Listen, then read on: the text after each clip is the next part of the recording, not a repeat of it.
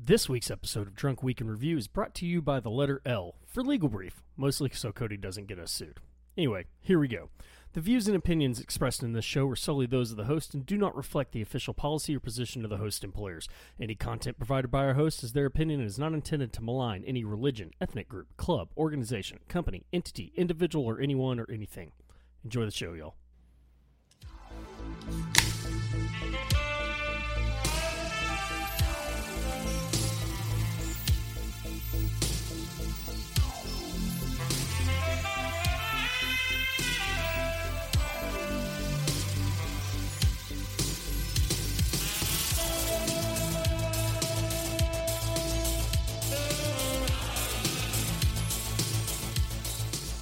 All right. So it's James and Cody again. So just for all listeners out there, just expect that this is going to be us bitching about music yet again. Yeah, it's covers again, but we're flipping it. Yeah, so Aaron's at a concert. We promised you part 2 of the covers, right? So we did covers that never should have existed. So now we're doing covers that are better than originals. Because there are some. I'm pretty sure you gave Aaron like a half-hour crash course on metal, and he just stayed at the Black Album. Yeah, I'm actually kind of upset because I was I'm pretty sure that's what happened there. Because what I wanted to do is like kind of give him a. It's like, no tread on me, this rocks. Yeah, I wanted to kind of give him the like some other bands that he could go, oh yeah, so because anybody who spent more than 5 minutes in or around a military post has heard Enter Sandman. Over and over and over and over and over. Mm-hmm. And I was like, oh, you know what?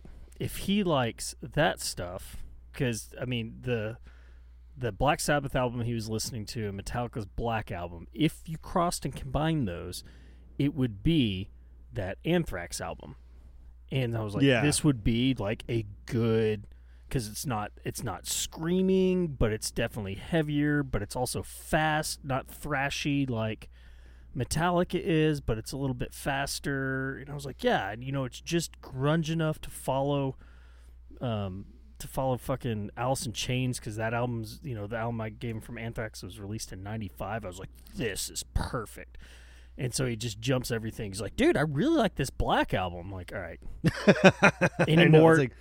Dude, you picked the safest choice on the list. Everybody likes the Black Album. I was like, are there except any for more people who are lying about hating the Black Album? Yeah. I mean, I'm not a Metallica fan, and I will tell you that, like, the Black Album and Master of Puppets are the two that I'm going to listen to. I'll skip Garage. I mean, I like this. Black Album is an undeniable classic. I think I like their sound more on Master of Puppets and a few of those other early uses, but S&M fucking slaps. S&M's a really with the good orchestra, San Francisco Orchestra? Yeah. Fuck yeah, dude. With No Leaf, I remember being, No Leaf Clover. No Leaf Clover is such a good song. I remember being 13, I'm like, I've never heard such an angry tuba in my life. Yeah. But, yeah, he jumped straight to that. He was like, thanks for the recommendation. I was like, yeah, sure, man. Like, if you really want to wild out, I recommend like the Beatles' White Album is another like just obscure one. Have you heard Guns N' Roses' Appetite for Destruction is like a really good one. You probably need to check out. It's kind of underground. Yeah. Oh, here's another underground one for you. Have you heard Thriller by Michael Jackson? Yeah. It might gel well with Halloween. Yeah, I mean it's like the fucking goddamn. Oh, I'm feeling loose in my chair, man. Like Sticky Fingers, you know. Have you ever heard of the Rolling Stones? Yeah. Check out the Sticky Fingers album, man.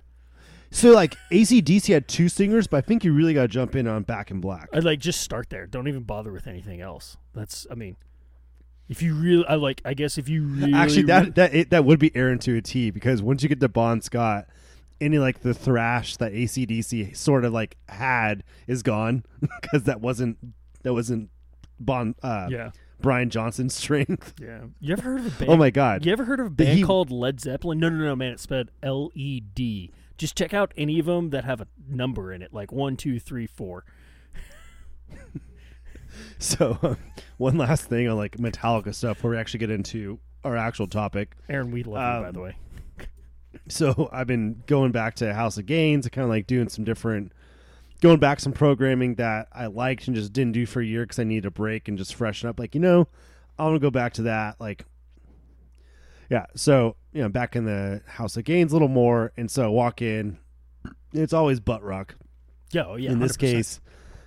case, it's Fuel, Metallica, Fuel. Give me fuel, give me fire, give me that which I desire. Who? I know those, and that's exactly what I was going to bring up. It's like I know the words are "Give me that which I desire," but I'm pretty sure until well into my 30s, I thought it was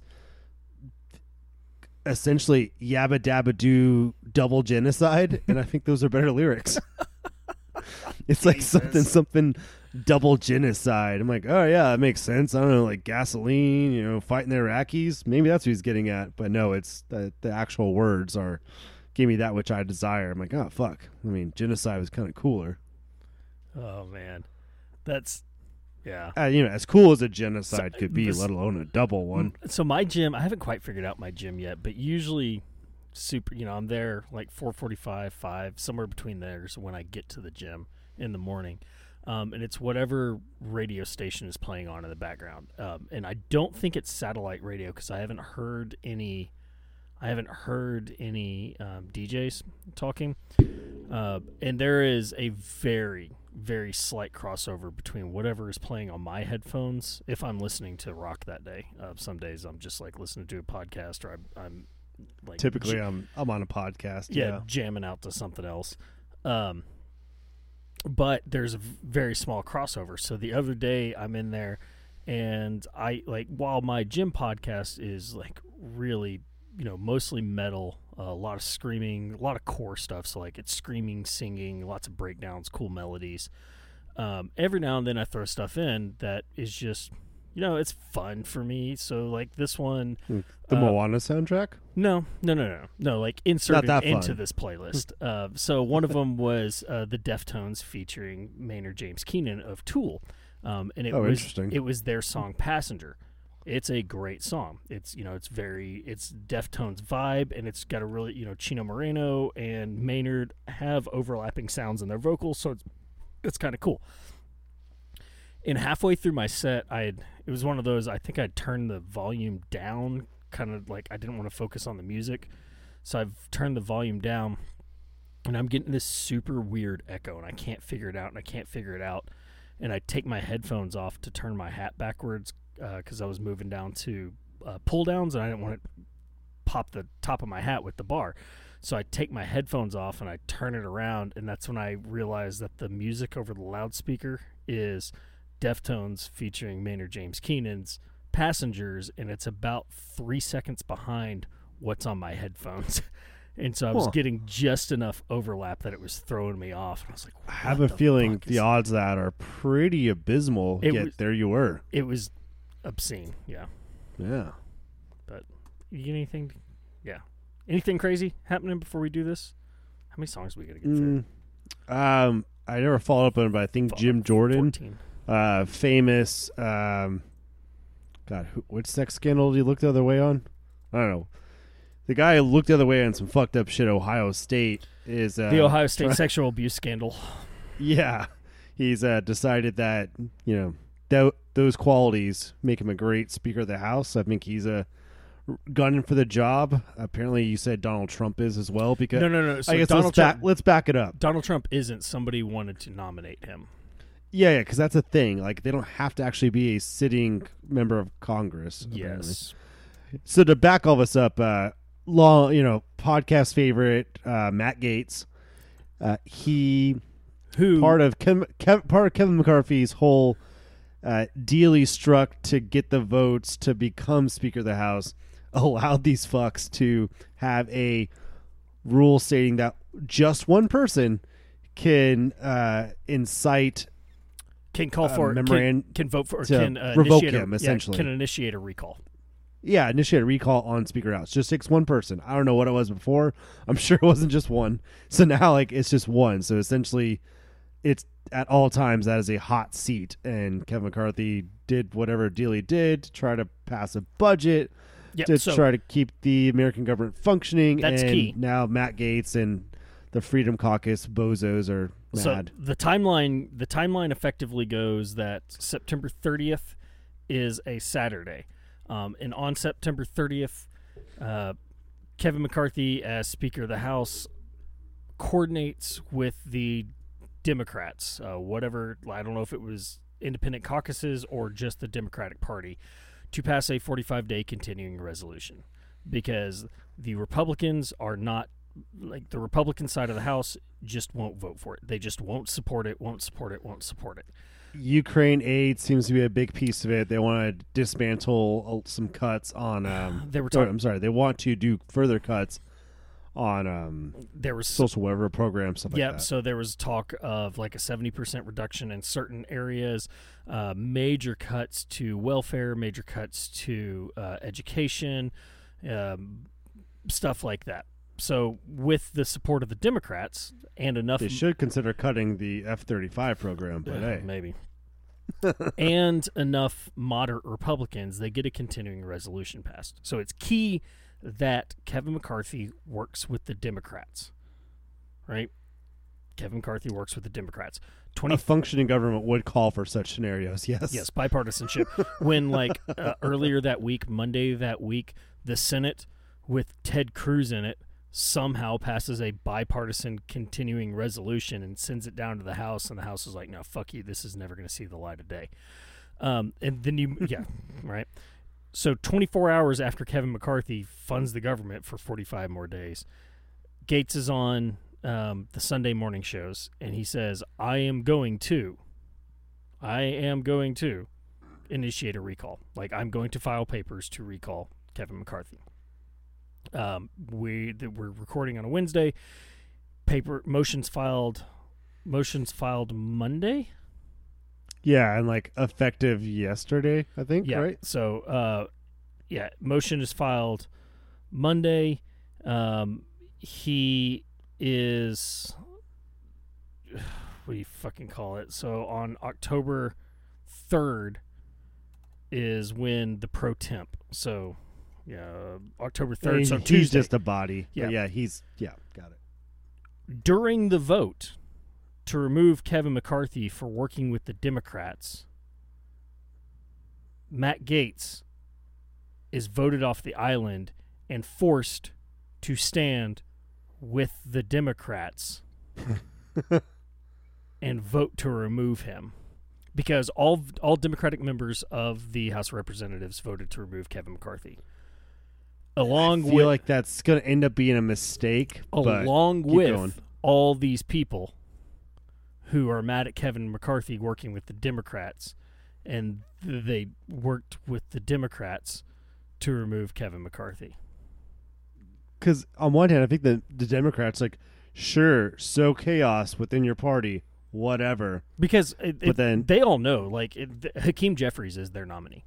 Hakeem Jeffries is the only nominee the Democrats are ever going to put up during this term, and I've listened to, and if you listen to PSA on Tuesday, I think I listen to Tuesdays, Monday or Tuesdays. Yeah, so the interview on Tuesday, they even said, they're like, we took it to 15 votes with Hakeem Jeffries.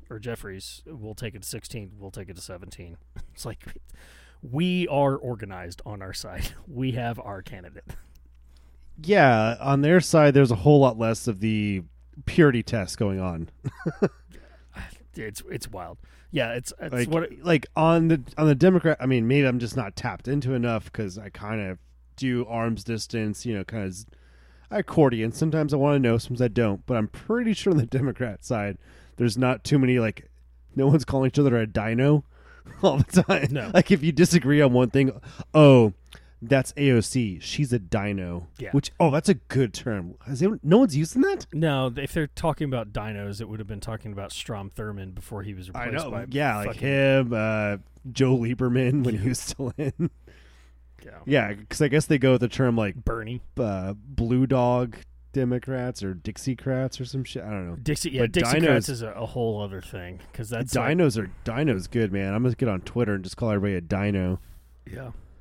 It's like, oh no, you don't toe the party line. You're a dino. Yeah. It's just wild. I like to refer to Matt Gaetz as an Ouroboros, which is the you've seen it. It's the snake that's eating its own tail, that consumes itself and kills itself. I look at him more as this human centipede. Oh, But Human Centipede from the third one, where it's actually one complete chain. That one's called like what the The cycle's completed or some shit. Yeah, so you had It's first like sequence, Human Centipede 3, full the sequence. full cycle, It's full sequence. full sequence. Because you had That's it. first sequence. No, I'm sorry. First sequence, full sequence, final sequence. It's final sequence. I only saw part of the first one, and Yeah. I was good. Yeah, I have not watched any of them. I don't do body horror. I The closest I got to body horror would have been the fucking Hellraisers. Like Clive Barker. Clive Barker does great body horror. Yeah, I mean that shit's I assume if you like metal music, you kind of have to like see a Hellraiser. Those are great movies. I mean, Motorhead did a whole song on it. I mean, there's Ice Nine Kills has released 2 albums that are every song is themed after a horror movie. Yeah, Yeah. but yeah, so that's what's going on in the world. Well, at least I say the world. That's what's going on in America currently. Because we're the center of the politics world. wise. Oh, we are the center of gravity. Then don't forget, today everybody's vaccine got activated.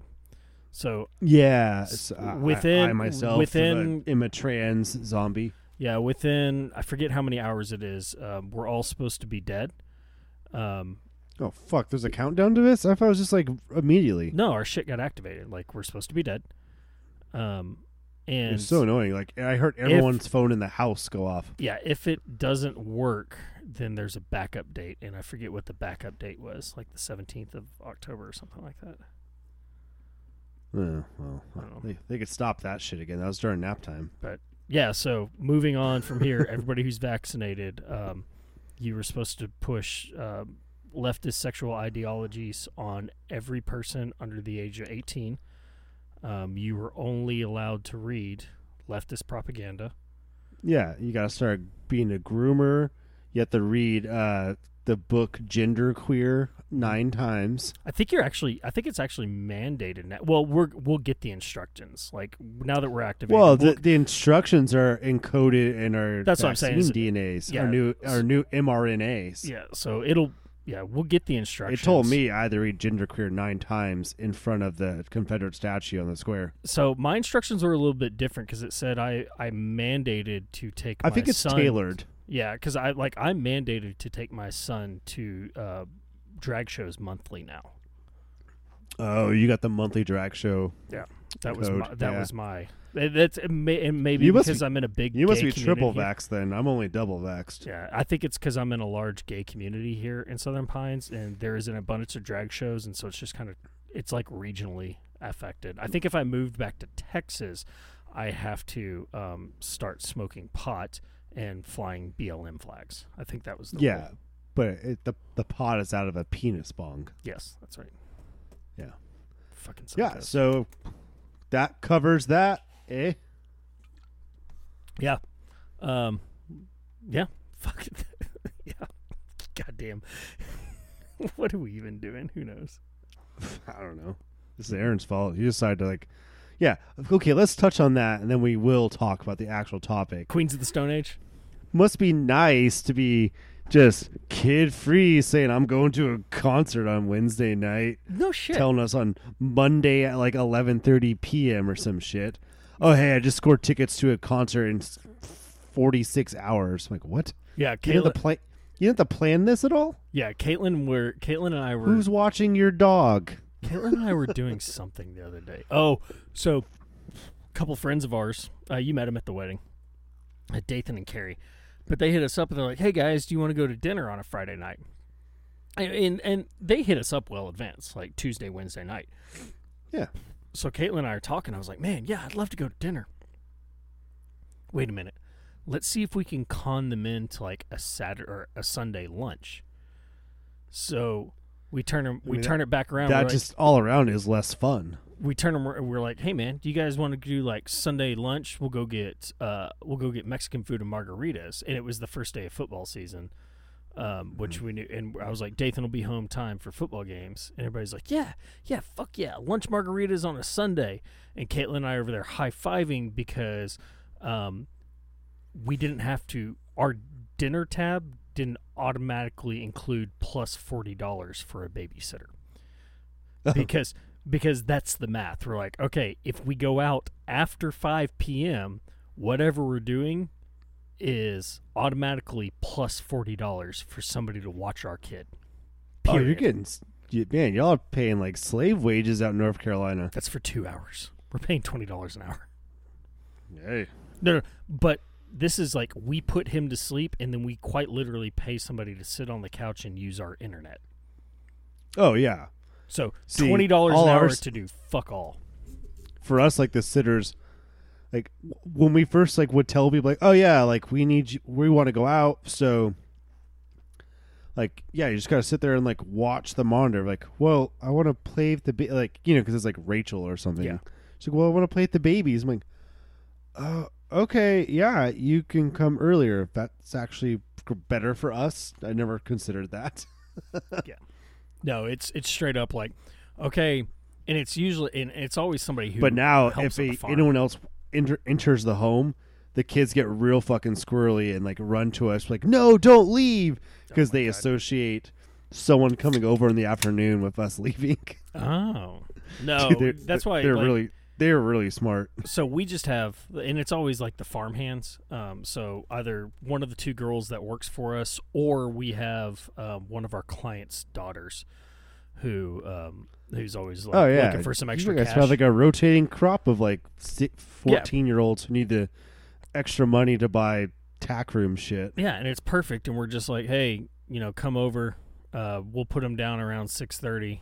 We'll be back sometime around. If they have their own car, we'll be like, we'll be back somewhere between 8:39. If they don't have their own vehicle, be like, what time is your mom coming to pick you up? And we'll just tailor our date around what time your parents want to pick you up. Yeah.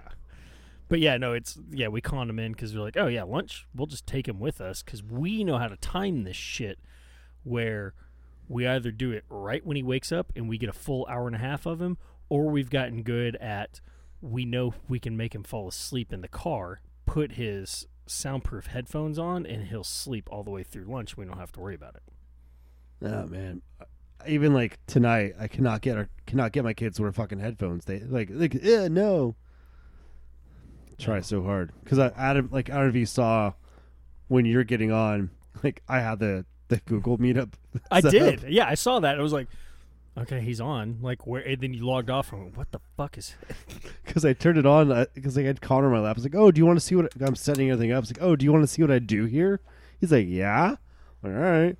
So like open the laptop, I like turn on the thing like, just so like he can see like me and him in it. So I'm like, all right, now talk in here. So I think I have something recorded. I will try not to upload. I don't care. I can chop it all. Dropbox. I can chop it all. But yeah, it's gone.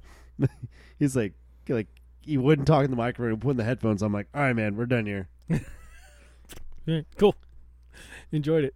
Yeah. So Yeah. Aaron, I guess enjoy Aaron, going to must be fucking nice. I Queens of hope the Maddie Stone gets Age. pregnant tonight. Yeah, Queens of the I Stone don't- Age. But unless Dave Grohl's drumming for him like he did on the first album, then who cares? I don't know. I think Aaron needs to get anchored down. I hope Maddie gets pregnant tonight. That's right. But you know what they say? You can't get pregnant by having sex with her sister.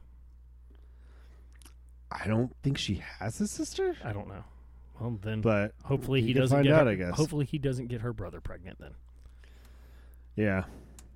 All right. Should we I move mean, on to the meat and If potatoes? he enjoys Thanksgiving at their house, then I guess that's a solid move. Fair enough. Just stay invited. Okay. Meat and potatoes of this. Here we go. We're just doing it. We have 14 songs by 28 different artists. Unlike last time, we're not going to spend 30 minutes talking about the first two songs and then glance through everything. So we're going to give ourselves a little bit of a timer here. But we can do this, Cody. I believe in us. Right. I mean, I didn't even listen to that episode, so I don't know how good or bad it was. I know that Probably- we ended really close to 2 hours, and I think we can scrub 14 songs in about 60 minutes. So I believe in us. We can do Totally. this. We can do this. You're talking like 4 minutes a song. Maybe longer. Who knows? But do you have the playlist pulled up? I do. All right. It's on the left arm of my new chair. Perfect. Do you have it? I'm sure it's sorted by custom order. I have your order set up. Perfect. All right, so ladies and gentlemen, actually, it's I like one lady and one gentleman, and then random listeners out there. So, Dad, Aaron's Couldn't mom. tell what our metrics are these days. Probably abysmal. I mean, I can tell you what they are, but Cody, get us started off. So, somehow I was able to do this again. It's going to alternate. One song for you, one song for me, and I think that I nailed the last song. I think that is the ultimate, like, way better.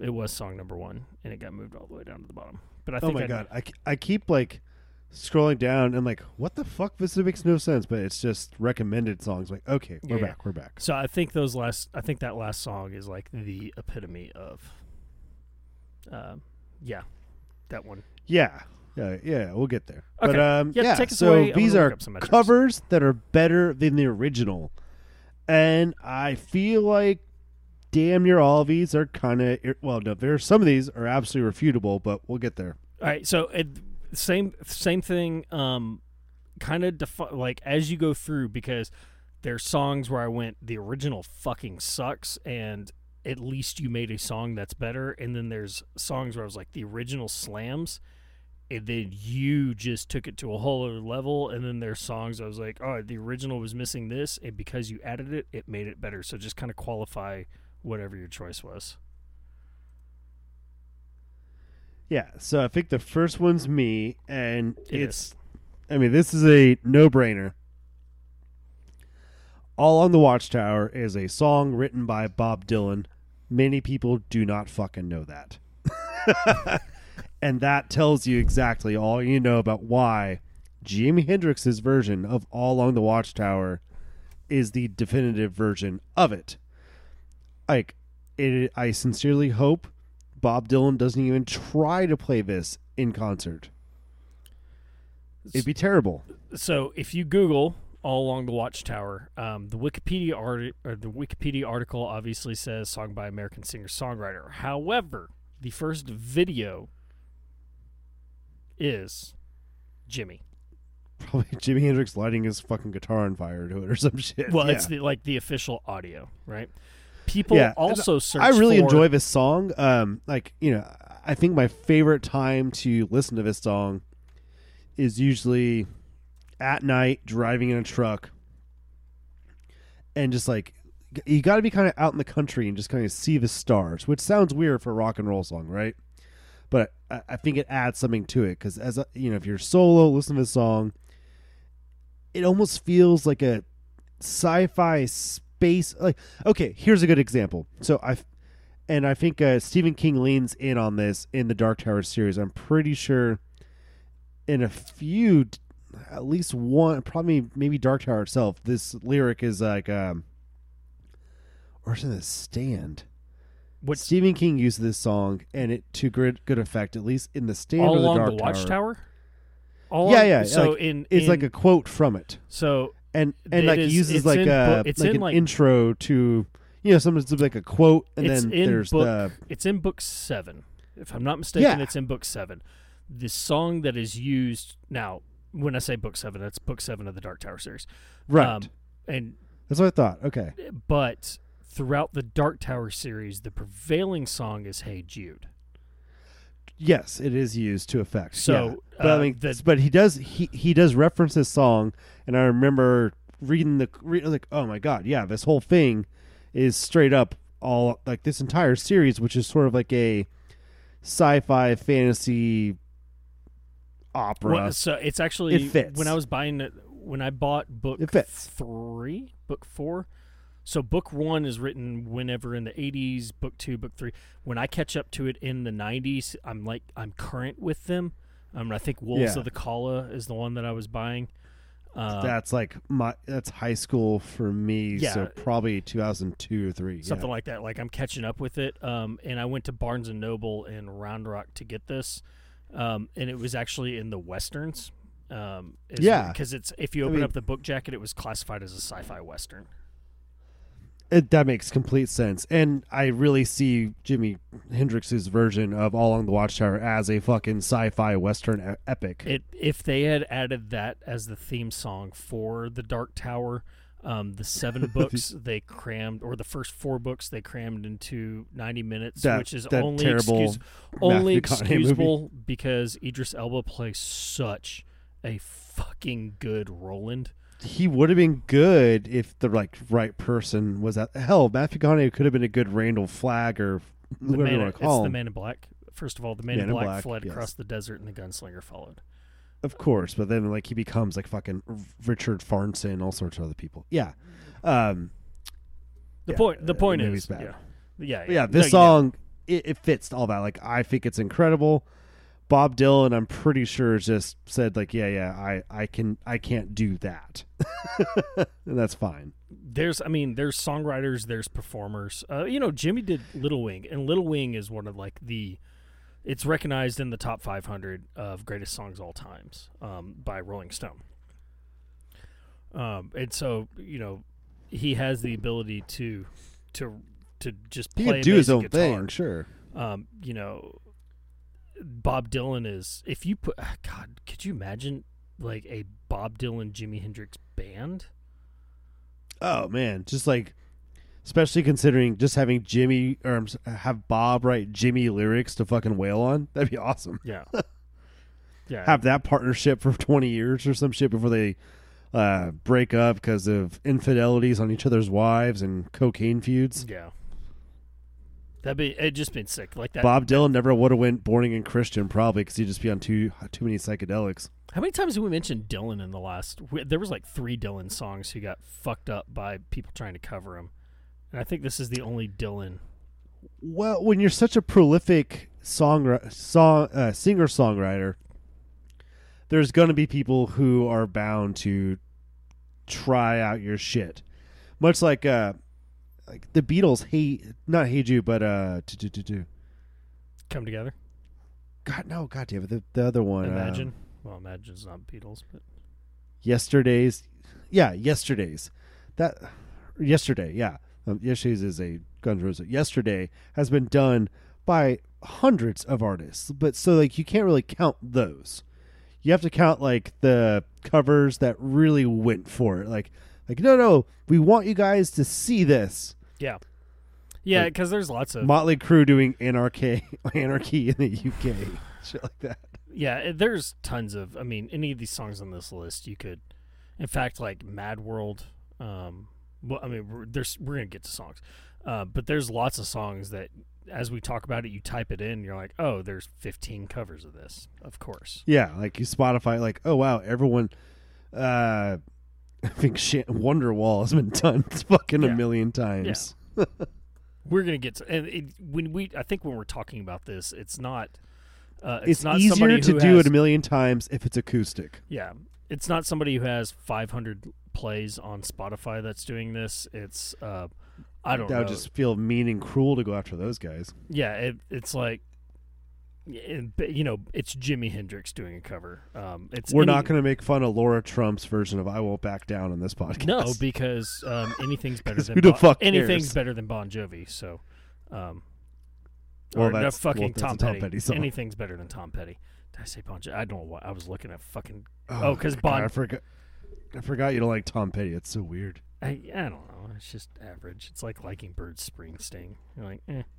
I like both those things. I know, because it's just it's 80s pop music that I can't think of it, that wanders around as rock music for the time.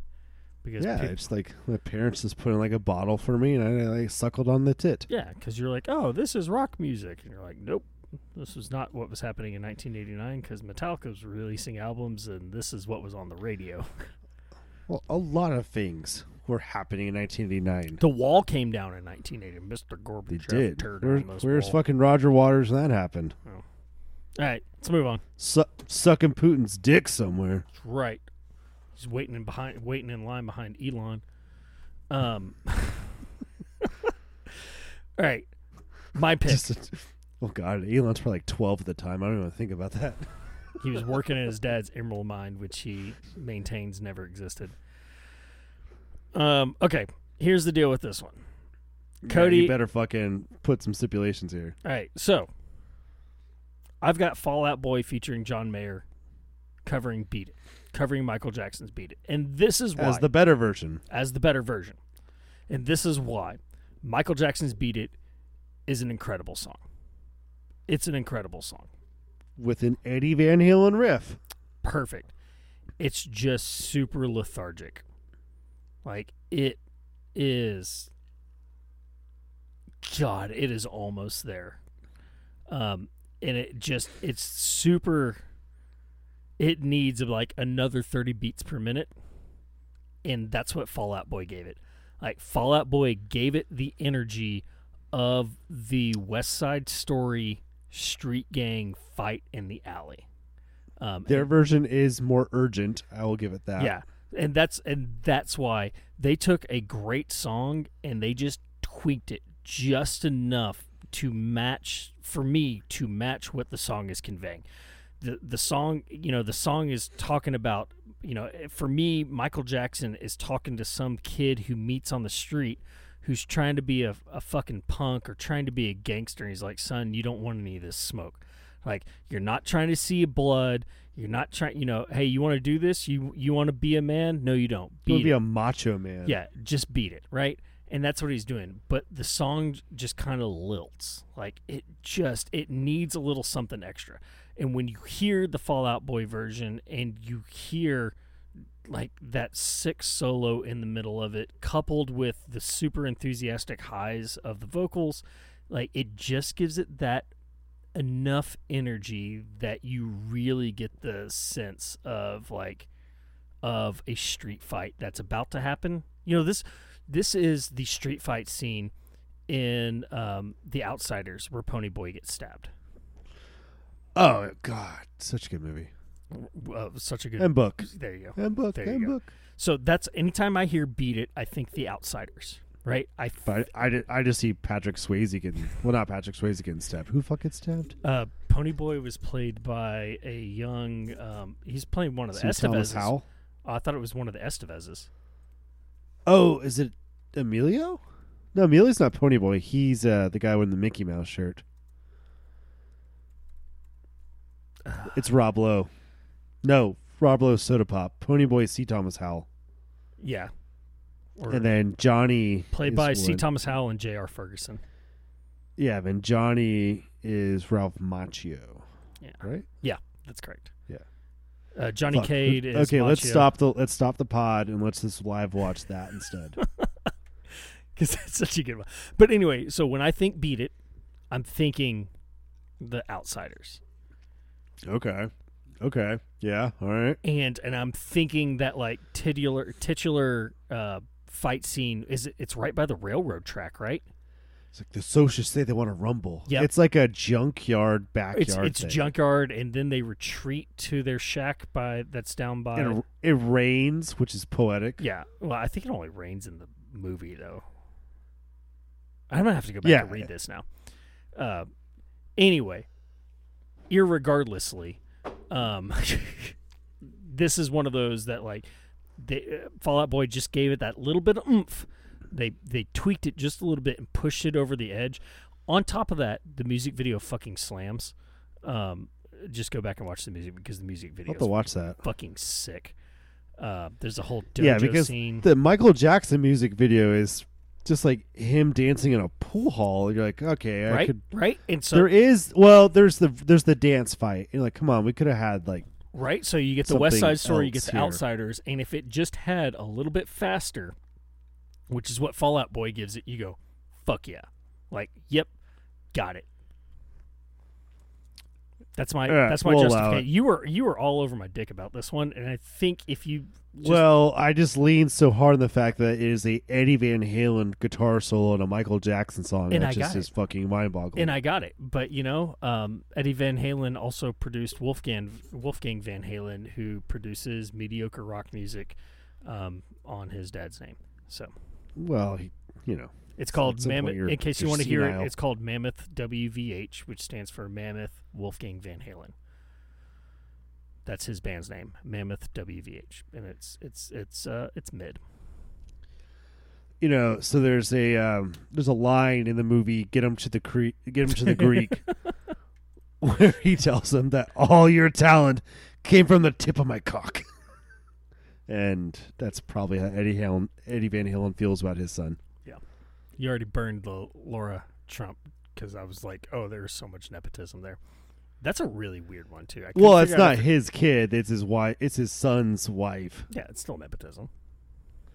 It is, just not in the same way. It's nepotism adjacent. And I couldn't It's figure like- out. I listened to that song. I listened to that song twice this morning. I in did the too gym. because it fucking it repeated. I'm like, no, No, and it's gonna fuck my algorithm. No, I on purpose listened to it twice just to try to figure out if that's the way she sounds because she's from North Carolina. I was wondering, or if that was an attempt at a country accent in singing, and I couldn't figure out Like- what it was. it's like, is this put on? Is this her? I've never heard her talk. I don't know. Yeah. It's. I will say, this gives you fuel for your Tom Petty, mehness. Yeah. I was like, oh, she kind of says his lyrics in a more understandable way than he does. Yeah. Like, oh, that's the lyric. Oh, okay, cool. This goes back to that to the fucking Five Finger Death Punch and Brantley Gilbert. Like, whose song is this? Because it's kind of interchangeable at this point. Oh God, Laura Trump. Is it Lara or Laura? I'm gonna go with Laura. I go Lara. Yeah. Laura. I don't know. Laura. I don't know. You're up next. Yeah. So the next one, I kind of put it out there just to see if like JM would just bristle, and he's like, no, that's fine. No. Because joke's on me. Because I read an article after this song just blew up involving involving the original artist, and that's why I let it go. I think I heard this song 30 times on the cruise I was on. Yep. Like it was, they played the fuck out of this song on the Carnival Vista. Yeah. This song being originally sung by Tracy Chapman, this would be Fast Car, which is an incredibly written song. Like this song will, by the end of it, leaves you absolutely fucking gutted. You're like, oh no, her life got to be so sad. Mm-hmm. It sucks. Like, it's a great song that makes you feel. It makes you feel. And Luke Combs, my wife likes him. I can tolerate him. I don't think he's incredible by any far stretch. There's some songs that I can jam to. But that I think we feel the same way about him. He's fine. Yeah. It's I can listen to him and not feel guilty. It's not the same as like it's not Morgan Wallen, or I'm like, oh God, I feel dumb. He's not Casey Donahue. He's not Aaron. He's got a great voice for what he does. Yeah, and he's the goddamn biggest thing. He's the closest thing to a Garth Brooks we've had in a while. I would say. Well, hold on a second. Jamie Johnson. What? Wait, you think that? Wait. Okay. Let's Think qualify. about qualify what. your Okay, Luke so Combs. my interpretation of Garth Brooks is a The showman, wholesome- not a songwriter. Oh, a showman, not a songwriter. Oh, Like what a about performer. What about Stapleton then? I've never like you. I think Stapleton's He's- much bigger. You think Stapleton's bigger than Luke Combs? Yeah. I don't think so. Yeah, I mean, once all those suburban Like Luke. people like- that have a pair of cowboy boots, they bust out on Saturday nights to go to their Oh yeah, bitch-ass No, steakhouse those for a guys. parent shoot. absolutely- Like, yeah, Well, those same guys, like they're like slightly bluer collar friends. Are like, oh no, I love Cody Jinks, which I like Like, Cody dude, you Jinks. you just like guys with beards. I like Cody Not you, Jinks. but like those guys. Anyhow, Luke Combs' version of Fast Car The reason I didn't is the reason I super didn't fucking good, veto and this. it's super popular, and it has every reason to be. So the reason I didn't veto this is because Tracy Chapman, in an interview with Billboard, says, I never expected to find myself on the country charts, but I'm honored to be there. I'm happy for Luke and his success and grateful that new fans have found and embraced Fast Car. So anytime the original artist comes out and is like, you fucking nailed it, kid, and like you're bringing me props because I of was it, like, just gonna say, dope. like, there's gotta be at least some new Fast Car money for old Tracy. Yeah. So, I mean, anytime the original artist is like, yes, got it. Yeah, that's why I don't disqualify it. Because I'm like, yeah, the original artist, if the original artist is like, yeah. Again, there's like Huey Lewis is it Huey Lewis and the Newsboys? Is that right? The News, just the Huey. News. Okay, so Huey Lewis and the News, right? So they do the scene from American Psycho, right, where Patrick Bates hits the guy. Patrick Bateman. Bateman. I was thinking Bates Motel. Patrick Bateman hits Paul in the head with the axe and kills him in the living room, right? And he's talking all about Huey Lewis and the News. His new album, I think, Sport. Yeah, and he has the song "Hip to Be." Was it "Hip to Be Cool" or Hip to Be Square. He's playing the song "Hip to Be Square," right? So that metal band I talked about, fucking Ice Nine Kills, they do a song based on American Psycho, and in the middle of their song, they fucking do like not a metal version of it. The band plays like Huey Lewis style, chord for chord. They play a part of it that's "Hip to Be Square." And okay, that's incredible. It's incredible. But because they just fucking played a portion of the song, they had to send it to Huey Lewis and get permission to do it. So they send him the full song, and they're like, hey, by the way, the middle of this is where we sampled your shit. And so they send him this metal song, and Huey Lewis had him like, he kicks it's fine. He kicks it back, and he's like, oh my God, that's fucking incredible. Of course you can use my song. Yes. That's actually please super do cool. it. So yeah, anytime the original artist like this gives you props on what you did, you nailed it. And that's why I would never veto this one. And that's only because I'd seen this article right when it blew up. Okay, and so it says Einstein Kills. What's the song? I'll do American Psycho. Ice Nine Kills. Oh, Ice Nine Kills. Okay, I found what I need. Okay, we're good. So one It's called Hip to Be Scared. What you just said about using a part of a song and like getting the okay. Yeah. So I remember being really excited.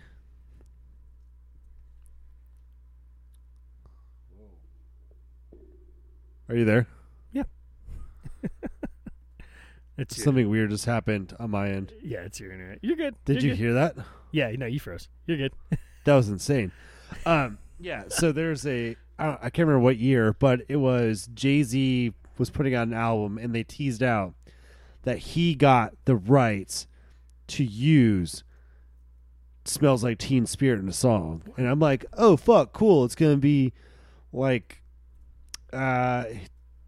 some like sort of like a mashup of rock, sort of like 99 Problems was. And it's like, oh, yeah, it's this song. Like, it's this one of Justin Timberlake on. I'm like, okay, what? No, what? No, no. And so Jay-Z paid who knows how much money to get the rights from Courtney Love, probably, to let Justin Timberlake sing Smells Like Teen Spirit, like the Here We Are Now, Entertain Us part, and some other shit. I was like, what a fucking waste of money and licensing rights to hear Justin Timberlake sing a Nirvana lyric. It's beautiful. Like, I was really hoping they were going to like take like the riff from Teens, that song or some shit. I was like, what a fucking waste. This is so stupid. I thought we were about to go down the Jay-Z DJ Danger Mouse, the unauthorized Grey album that he did. Grey album is fucking so cool. So that was DJ Danger Mouse, who is the other half of Gnarls Barkley along with CeeLo Green. Yeah, well, he ends up being a producer for like the Black Keys and a few other folks. Like, so he's a big dude. Pivoting off of that. Yeah, he's a big dude. MF Doom is one of his people. Yeah. Yeah, that's a dope one. Anyhow, it's just that was my aside on that one. Yeah. Okay. Next one. This one's a little bit harder. This one makes the most sense, I've got to say, because I listened to the original. I'm like, well, this was fucking terrible. Yeah. So this is a little bit harder. This is Whiskey in the Jar as covered by Metallica, originally done as an Irish traditional song. So this is just a traditional Irish folk song. And so I've only heard the Metallica version, so I heard the Irish traditional. I'm like, Okay, yeah, and this is a lot of people don't understand that this is a cover. But this song dates back to the 1600s. Dates back to the mid 1600s. Oh, The original famous version is by the Dubliners in 1968, and it's a traditional folk song. So we're taking a traditional Irish ballad, we're doing a modern release of it in 1968, and then Metallica is going to cover it. The reason that I'm going to say that this counts as a cover is because once somebody recorded it and started making money off of it, and Metallica covered it, they nailed it. They just fucking nailed it. And this goes in line with what you said. Like, I've only ever heard this as Metallica. Now, granted, we're Americans and we think we're the center of the universe. In Ireland, it may be a totally different thing, where the Irish know it as like a traditional song, and they think the Metallica version. We sing that song at my wedding. Yeah, that was a terrible, terrible fucking accent. I'm really stuffed up, but yes, that was bad. Yeah, there's Jerry Garcia does a cover of it. The Dubliners, Thin Lizzy does a cover of it, and then that's like Thin Lizzy is where Metallica takes its inspiration. They go, okay, we can do it. That makes sense. I was like, where the fuck do these guys get this from? Yeah. Okay, that makes sense. So 1958, there's a 62, 62, 62, 64, 68. Like, everybody and their mother. Bryan Adams did it in 2019. El Cuarteto de Nos, Habla tu Espejo, in 2014. There's a Spanish version called like Whiskey. Whiskey in Uruguay. Whiskey in El Jarro. Yeah. Celtic Thunder, Blackguard's High Johnny. So nobody other than Celtic Thunder should either be. Oh, Jerry Garcia did it 2 years before Metallica. The Pogues did it in 1990. Pogues makes sense. Yeah, so like that's kind of where we're at with this one. I just think the Celtic Thunder should be a very heavy set Celtic Thunder, like Irish stripper. Yeah, so there's lots of covers of this. The only acceptable one is Metallica. They released it right after. Oh, they fucking released it right after another cover. Do you want to guess what that cover was? Turn the Page. Turn the Page. So, Turn the Page released in 1998 as a single. Whiskey in the Jar released in 1999 as a single. Yeah, so for me, I think Metallica's version of Turn the Page, the first one I remember hearing, but I think I definitely stand. It's good, but I think Bob Seger's is better. The fucking saxophone. Saxophone. It's such a lonesome saxophone. You know, Metallica could not do that. Well, they tried to do it. They tried to replicate but their it. version isn't so bad. It belonged on the other list we had. No. It just didn't have saxophone. If they had done Turn the Page on the S&M album. Oh, yeah, that's a good one. Yeah. You know, let me hear an angry saxophone. Yeah. All right, you're up. Okay, next one is for all my Donnie Darko heads out there. You know who you are. Yeah. All you out there. That's actually that one's considered a cult classic because it was such a flop. Which is weird because I don't know anyone who's never seen that movie. It's a great but I didn't see it in theaters, so I guess that makes sense because Donnie Darko is one of those, like, one girl said, "Hey, we should all watch this." We're like, "Okay, you have boobs. We should watch this." Yeah. And then we're like, "Oh fuck, this was great." That's kind of like and then you tell a friend. That's kind of how I got into fucking Boondock Saints. Yes, I watched Boondock Saints because down the street from me there's two Puerto Rican twins. We're like, "Oh, you got to listen to this. You got to watch this movie." I'm like, "Okay."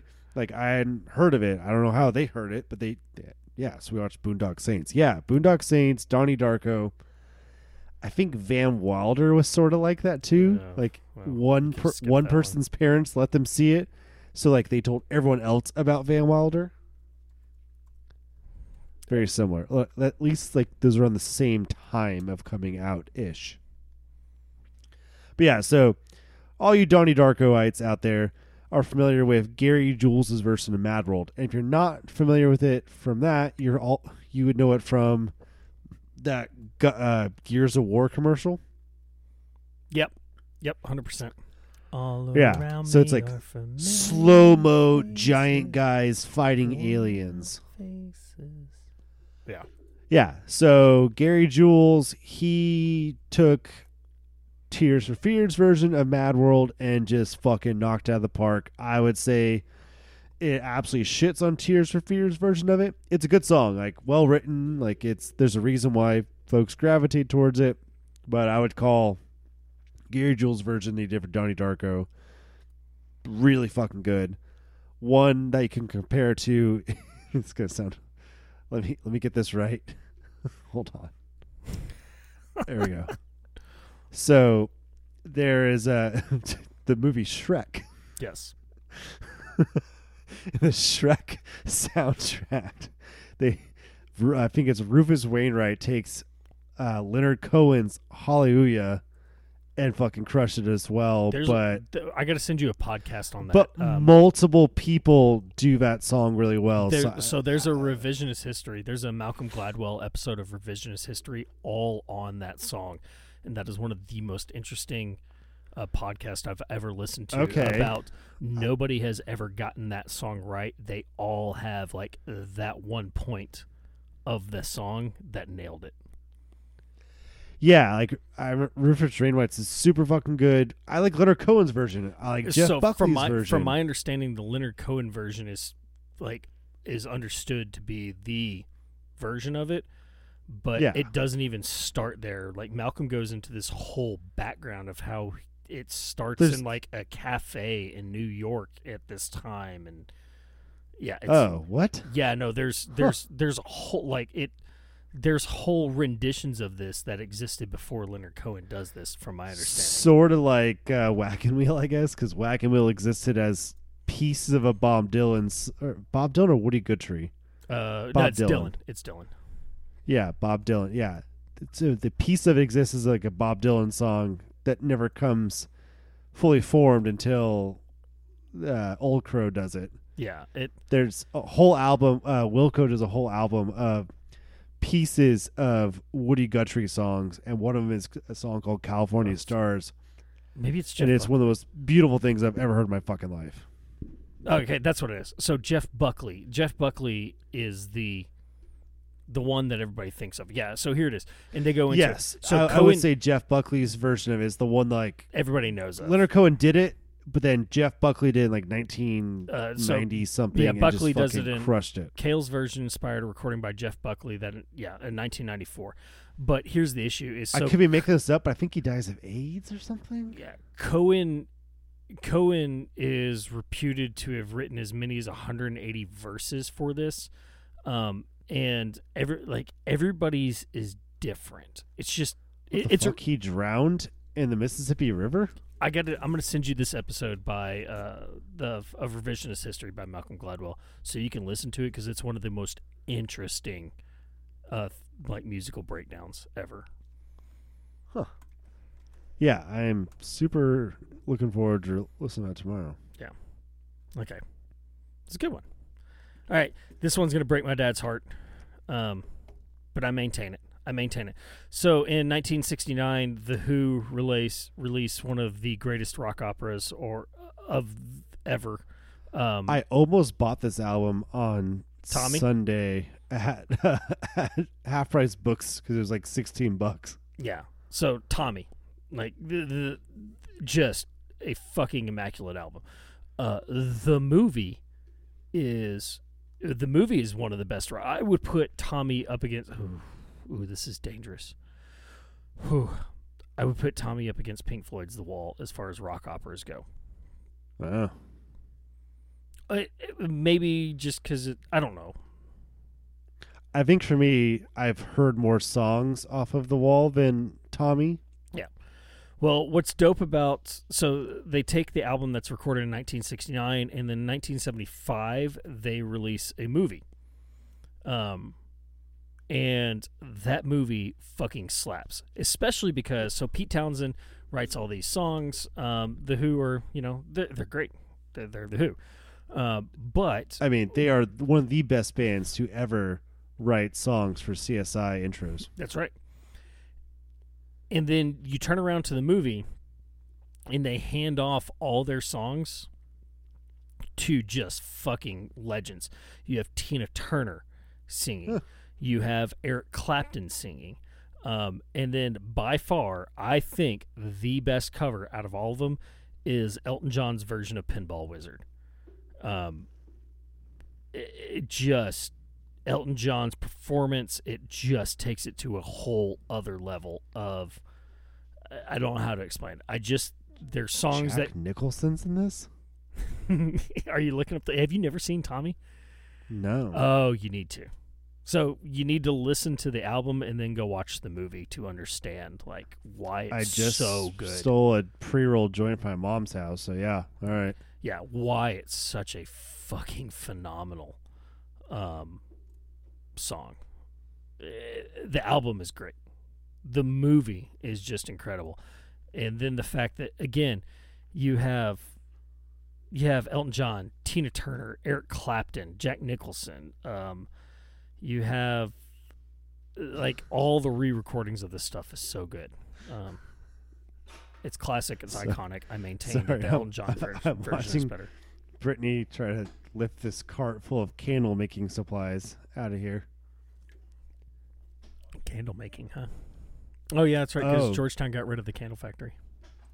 No, she's a Chandler now. I guess I haven't brought this up in the pod yet, but she makes candles on the reg. She like does the wax, her own scents. She's good. Oh my god. She just does science in her kitchen. Oh my god. It's it's incredible. Nope. Sorry. So I think I will watch Tommy. I'm looking at the Wikipedia page and I can't believe any of these sentences exist in the same order that they are, and I've got to see this now. Yeah, I just can't believe you've never seen it. It is. Where can I watch it? Prime Video, Apple. Looks like they're all pay. So spend the $4 on Prime and watch it. It's great. It's fucking great. I watched the first 30 minutes of the 1931 Frankenstein last night. Okay. It's still early movie days. So you can tell they're just essentially filming a play. But yeah. Pretty good. Yeah. All right. So the next one, you actually got the order incorrect, but that's okay. Oh, did I? Sorry, I don't. So I don't know this song. Oh, I know who Guttermouth is, but I just don't know this song. And then I listened to it and I was like, well, both of these songs suck, so I don't know.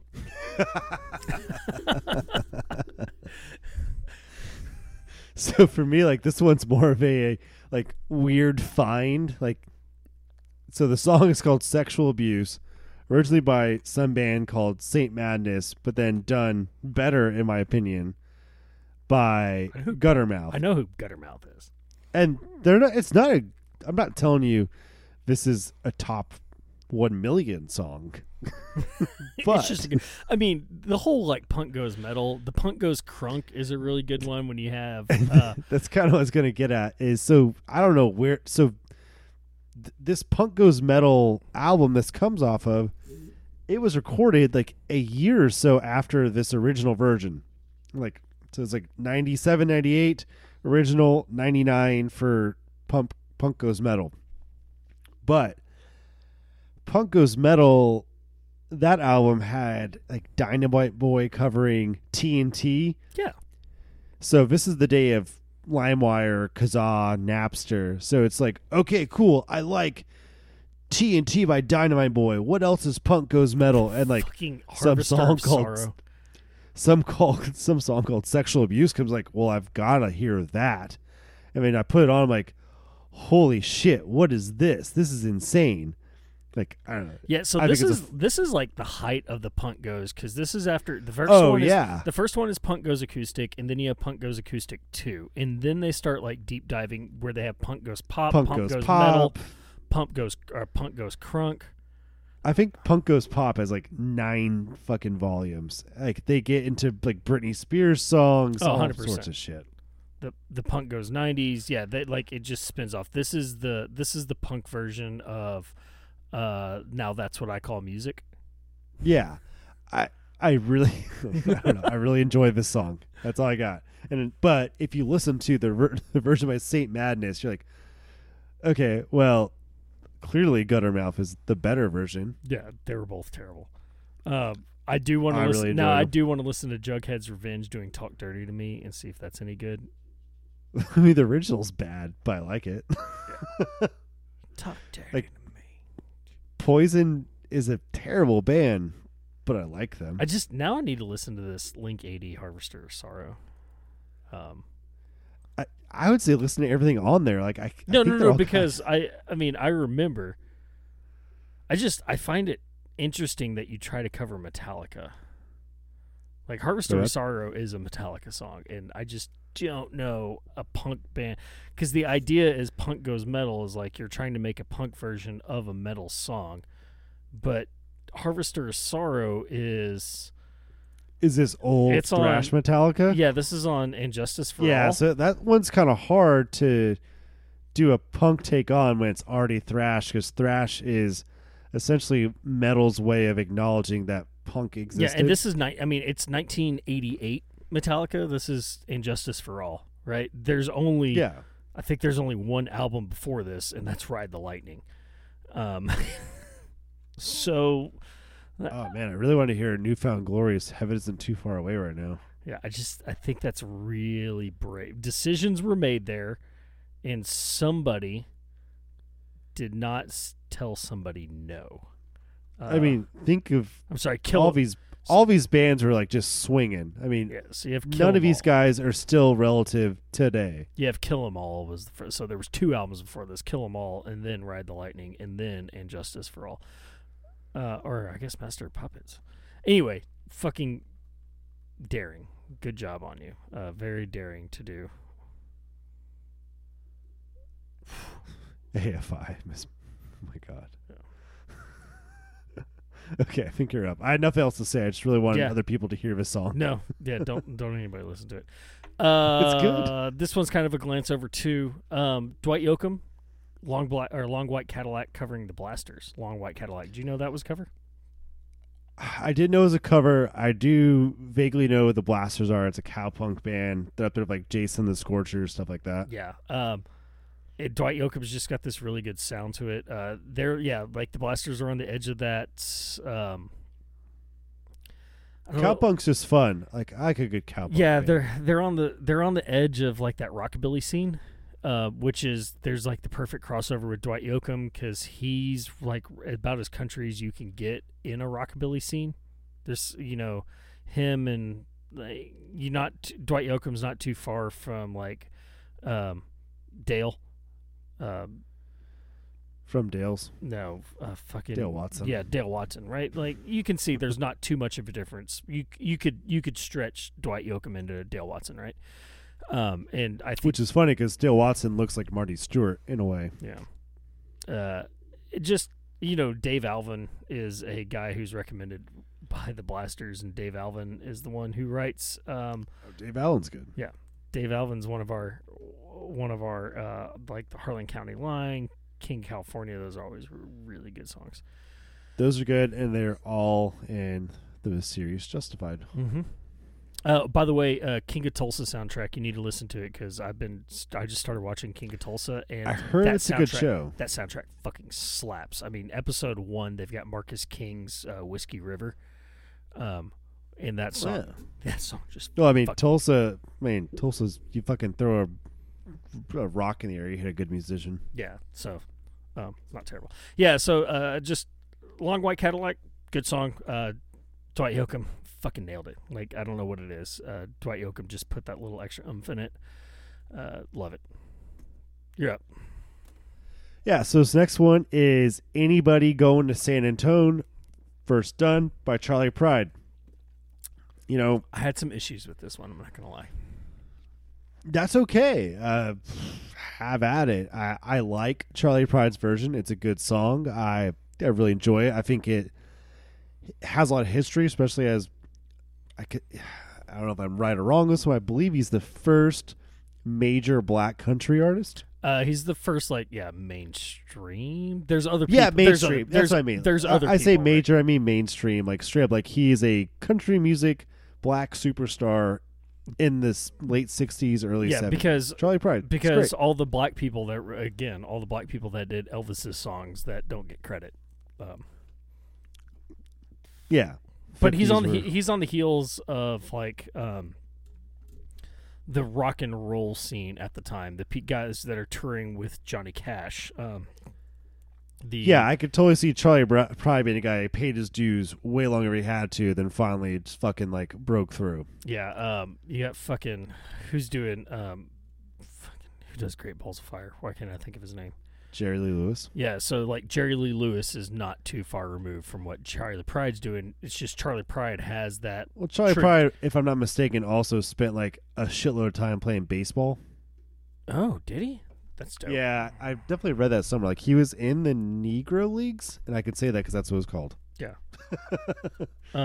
So Jerry Lee Lewis is doing his thing in rock and roll, and then Jerry Lewis is also marrying 12-year-olds. So. Well, so was fucking Mick Jagger probably. Oh no, I was thinking of Woody Allen. Was it Woody Allen? God. Well, he's gross. Yeah. Was it Woody Allen? So this is a good song. It's he does well. He didn't write it. Charlie Pride didn't write anything. It's fine. But this is definitely one of his signature songs, along with Kiss an Angel, Good Morning.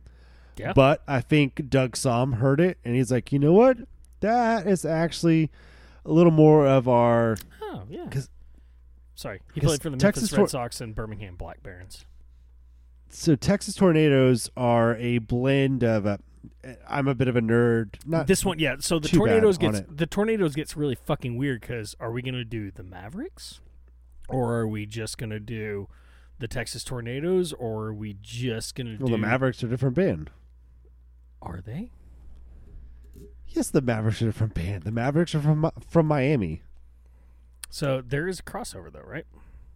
They might. Did Flaco Jimenez play for the Mavericks? He has. Yep. That's the all you ever do is bring me down. Yep.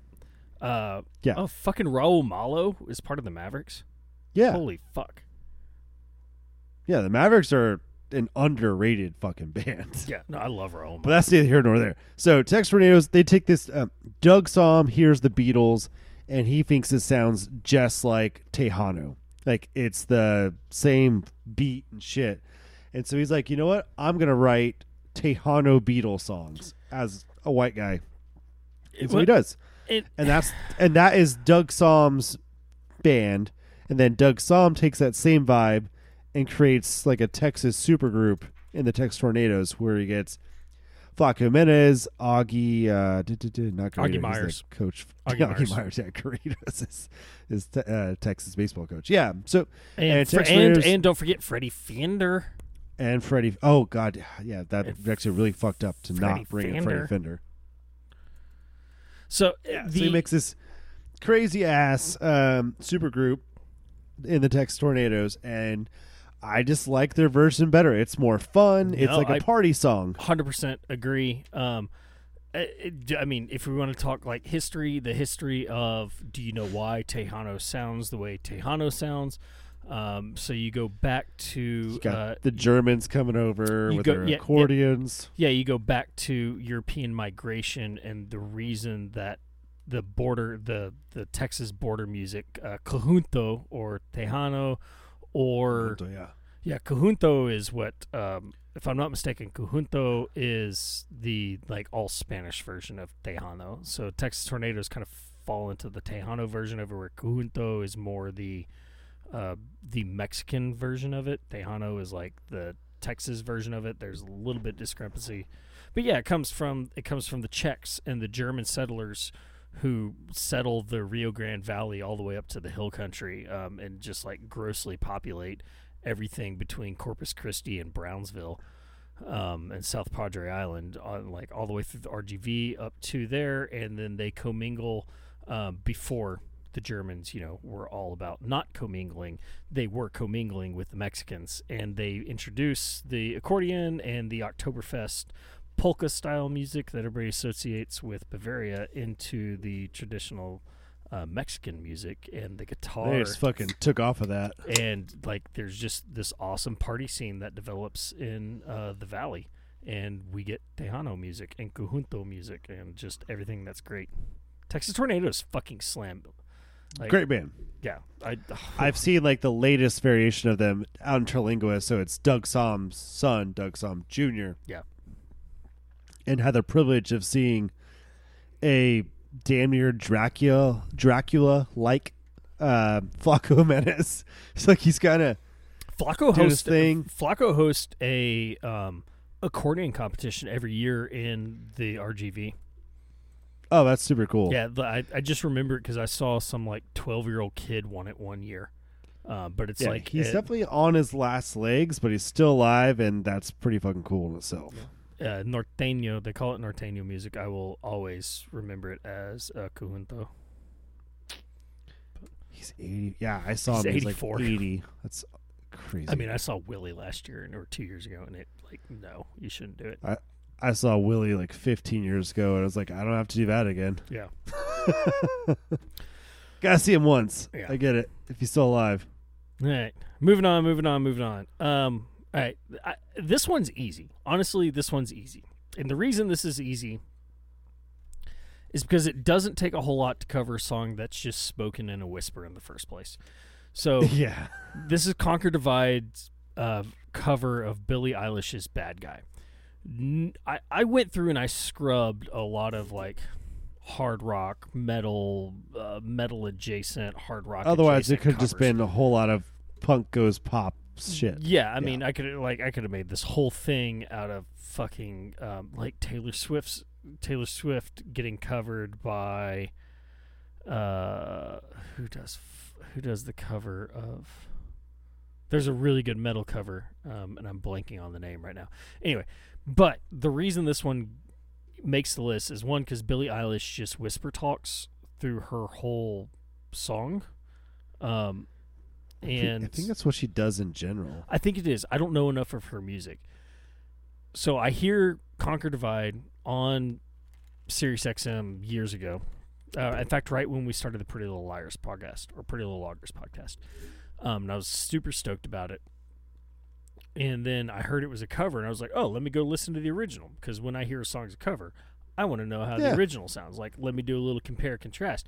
And I heard it, and I went, oh my God, how does this girl make millions of dollars every year whispering into a microphone? So that's why this is the occasion that Billie Eilish's Bad Guy should have never been made in the first place, and I applaud anybody who put any kind of musical talent behind it and decided to sing the song. I'm sure there's other covers out there that don't involve screaming, but if you go listen to Billie Eilish's original, and there's a whole breakdown where she just whispers like this, and then there's no beat. 'Cause I'm wearing your cologne. And then you get to Conquer Divide, who's like actually put some ass behind it, and decides that they're going to sing the song. So yes, nailed it. Good one. Billie Eilish. I don't get it. Yeah. She wears big clothes. Not anymore. She doesn't. Oh, okay, good for her. Yeah, she's apparently a very blessed individual. Oh, yeah. Smart. Yeah. But that was the reason that she wore big clothes, is so nobody knew that she was very Smart. Okay, good for her. Lots of intelligence. You know, I'm a man like smart women. I get it. So, speaking of smart women, we have a group of smart women. Well, I vehemently disagree with this one, but what? No. yes. So JM disagrees that Christina Aguilera, Lil' Kim, Maya, and Pink did not do Lady Marmalade better than Patti LaBelle. No. They did. Name Patti me Patti one. LaBelle doesn't rap about the movie she's starring in. Name me one other song by Maya. Oh, I don't know, but I used to skate to it. Okay, let me explain that the number one Angel song. of Mine? No. Yes. No, it's Monica. That's Monica. So, number one song by Maya is Lady Marmalade with 381.7 million listens. The next song is Case of the X. What you gonna do at 70 million? She has Man, one song. I don't think I know any of those songs. Why is she? I mean, she was good looking. I guess there's that. I was like, why is she famous? And then you turn it around, and Lady Marmalade isn't even in. Oh, there it is.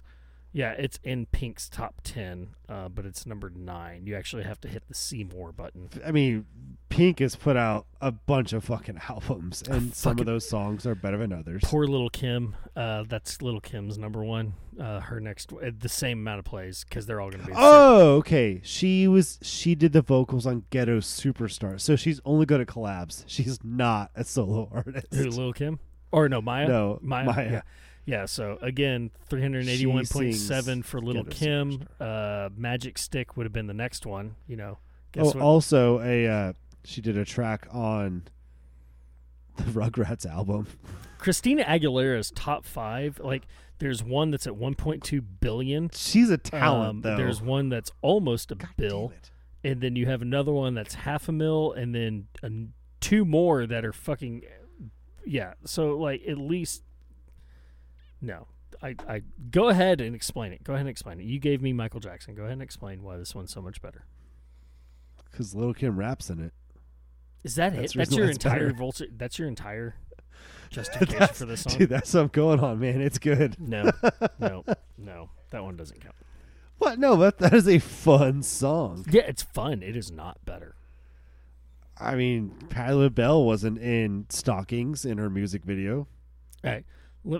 So, Upon a Burning Body, and Let John Mayer hold on dress sexy, and I'll give you Beat It. Upon a Burning Body with Ice-T, does a cover of Turn Down for What? That the whole I'm interested. Yeah. That it is straight metal with Ice-T rapping the chorus. So, Turn Down for What famously has no lyrics except for Turn Down for What? And so Upon a Burning Body invents lyrics for the entire song, and then Ice-T raps about... That's not even a cover of it. That's a reinvention. Yeah, right? And that has more justification than just because Little Kim rapped on it. I don't care. That's down. Fuck you. It's better. Fuck you. Rage Against the Machine's How I Could Just Kill a Man covering Cypress Hill's How I Could Just Kill a Man. I'm a big fan of Cypress Hill. Big fan of Cypress Hill. They're good. Big fan of Cypress Hill. Not a big fan. But Zach De La Rocha. Not a big fan of late 80s, early 90s rap. Have you ever seen Donald Glover's stand-up where he talks about 80s rap? No. Okay, you need to. Not. So you need to watch Donald Glover's stand-up where they talk about 80s rap because he's like, I don't understand rap in the 80s. Because the whole thing was like, I went to the store to get my hat, and I got to the store and I bought my hat, and now I got my hat and I'm walking down the block, and don't mess with me or you might get shot. And that's like 80s. That's kind of Boys in the Hood. Right? It's like fucking 80s music.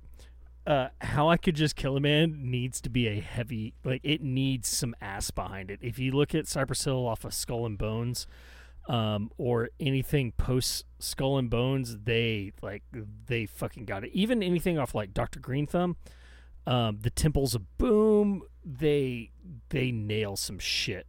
Black Sunday has Insane in the Brain, Hits from the Bong.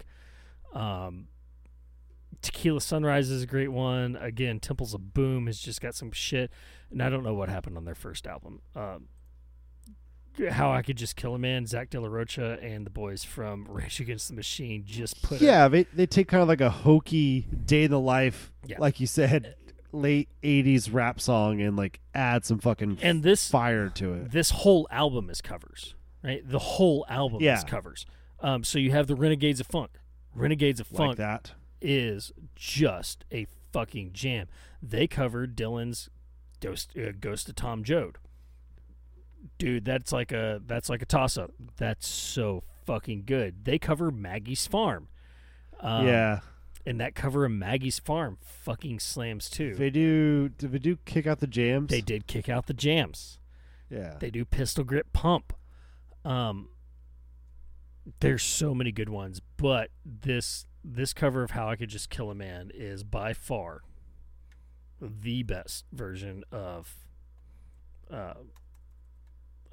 fucking that song. They just covered all kinds of fucking Dylan. All right. Sorry, I was going through and I couldn't remember who did Maggie's Farm, and they was Dylan too. Like, Dylan, you're getting your shit ruined. Well, Costa Dom Jode is a Bruce Springsteen song. Is it? Yeah. Originally? Yes.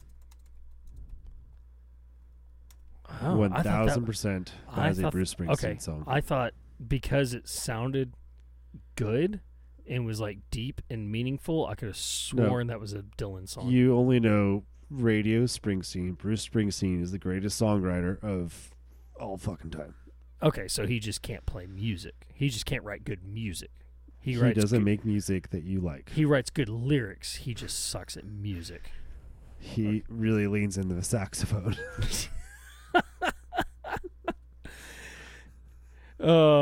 It is spawned a film version which inspired Woody Guthrie to pen the Ballad of Tom Joad. Okay.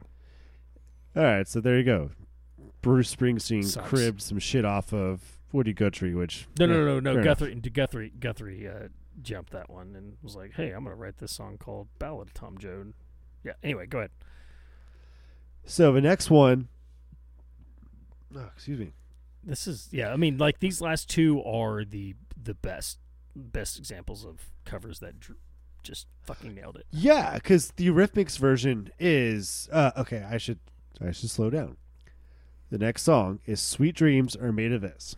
Not these. Not these. Sweet dreams are made of this. Yeah. Sweet dreams are made of this. So this would be originally done by Eurythmics. That's with Annie Lennox. 80s song. Everyone's heard this fucking song. It's everywhere. If you've seen fucking American Pie 2, Stifler dances to it in a gay bar. It's great. Yeah. And then you have Marilyn Manson's take on Sweet Dreams Made of This. And he took an already great song. And I think one of the biggest stipulation of this is, did the artist make it uniquely their own in a good way? And Marilyn Manson absolutely did. He added a menace. He added a ferocity. That's key right there. Yeah. He added those things to his song, which he took what was... He turned into a fucking living nightmare. Well, he took what was goth rock, like goth rock in the 80s. So whatever you want to consider goth rock, and these guys, the Eurythmics are kind of bordering on that with their sound, and he turned it into that like dungeon, grimy goth sound.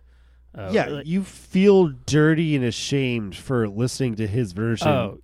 But also really enjoy it. So, yeah, I mean, you're watching The Crow, and this song could just play on repeat in the background as the soundtrack. Good way of putting it. Yeah, I mean... Marilyn Manson does a lot of covers. Like, that's kind of one of his things. This is... And it jams. He likes to take something and sort of... Well, not all the time, but in this case, I would say he perverts it some. Although I should look at the lyrics of "Sweet Dreams Are Made of This" and figure out if Annie Lennox was doing the whole thing in tongue in cheek, anyways. But I mean, right up this is Orgy's Blue Monday. Was that the song that we said could have been either one? Yeah, you're like, ooh, this is such a good, because it's so close. But the difference is, like, Orgy has that. The only difference between Orgy and the original is the guitars are just heavier. It's heavier. That's it. Whereas the Marilyn Manson version of this, you feel dirty listening to it. Yeah, like you really feel disgusting. Like, But it's so just good. know- Like it's such a good you know version of it. he recorded in like the fucking most disgusting recording studio in like Gainesville, Florida, with roaches and old pizza and probably cough syrup. I mean, this is right the This time. is I mean, before his first big one, so he's still like on the up. I think it's his first release. But isn't this when he is? This is before Antichrist Superstar. I know that. Oh yeah, no. This is his first album, if I'm not mistaken. Yeah. Sweet Dreams is 1995 off Smells Like Children. Yeah. And so what and this has been used, like both versions have been done to death in movies, but I know this one's been fucking done in plenty of movies too. I couldn't tell you. I mean, it's Here we go. I pulled it up because I was like, I know it's done. Haunted Hill, I knew it was done. Yeah, House on Haunted Hill, like that terrible version of that. Gamer, Trick or Treat. Yeah, okay, remember that. Yep. Okay, yeah, Trick or Treat and House on Haunted Hill. Yeah, so anytime you just want like a new metal thing going on in your horror movie, this is a good one to lean on. God, whose daughter did he date for the longest time? Elvis's? Yep, that's right. He dated not Lana. Was it Marie Presley? I think he dated Marie Presley forever.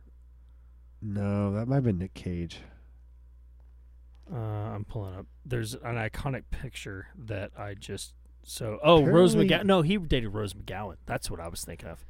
He dated Rose Yeah. McGowan. I mean, for you and I both, growing up, you only watched the VMAs for like 5 years there just to find out what he was going to do. Like, what was he going to wear? What was he going to look like? yeah, 100%. Yeah, there's the iconic picture of him showing up with Rose McGowan where she is in the Basically wearing strings. it's the dress. Like it's just the Rose McGowan dress, and everybody knows exactly what it is.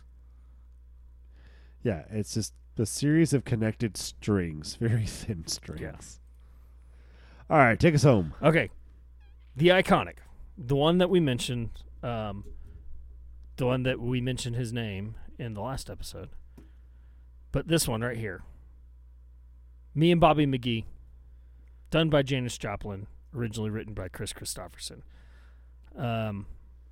So Chris.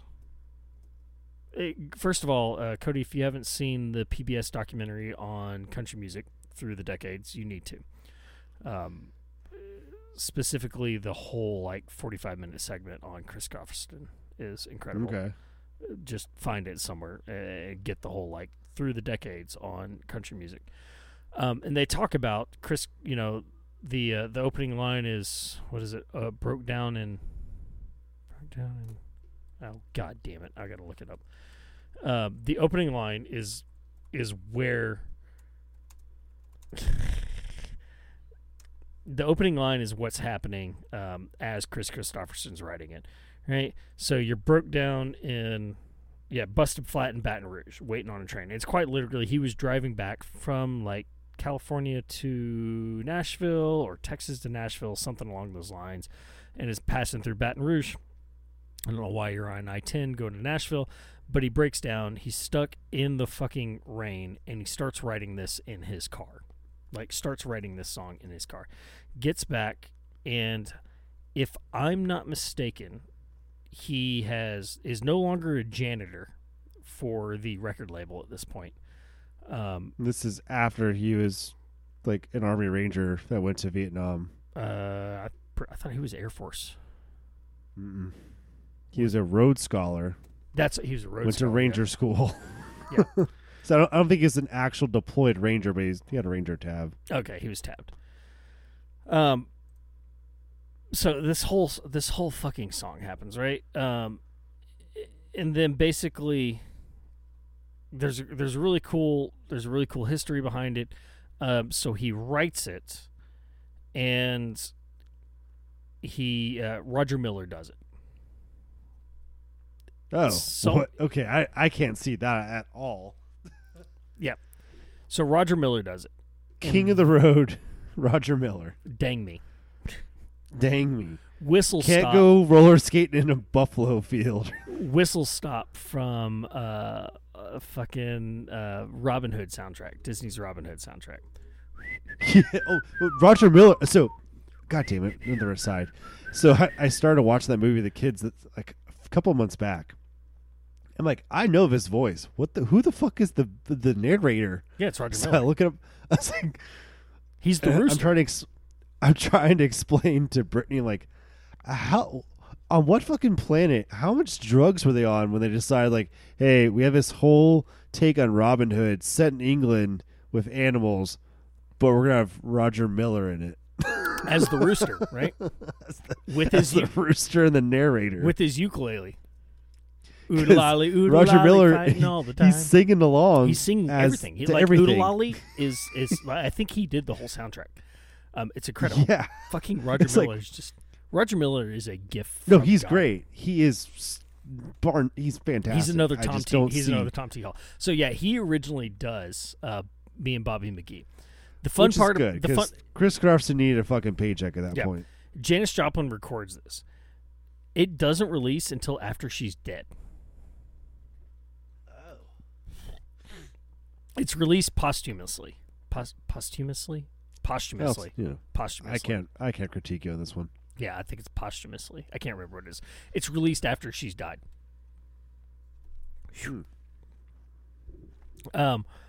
And thank God she did it. Otherwise, we would have to hear him sing it or Roger Miller sing it. Yeah, and you're like, oh man, those just aren't their songs. Because that song has some range in it. And I love me some Roger Miller. But I don't think Roger Miller quite has that range. I don't think he has range. I think he just has Roger Miller. Yeah.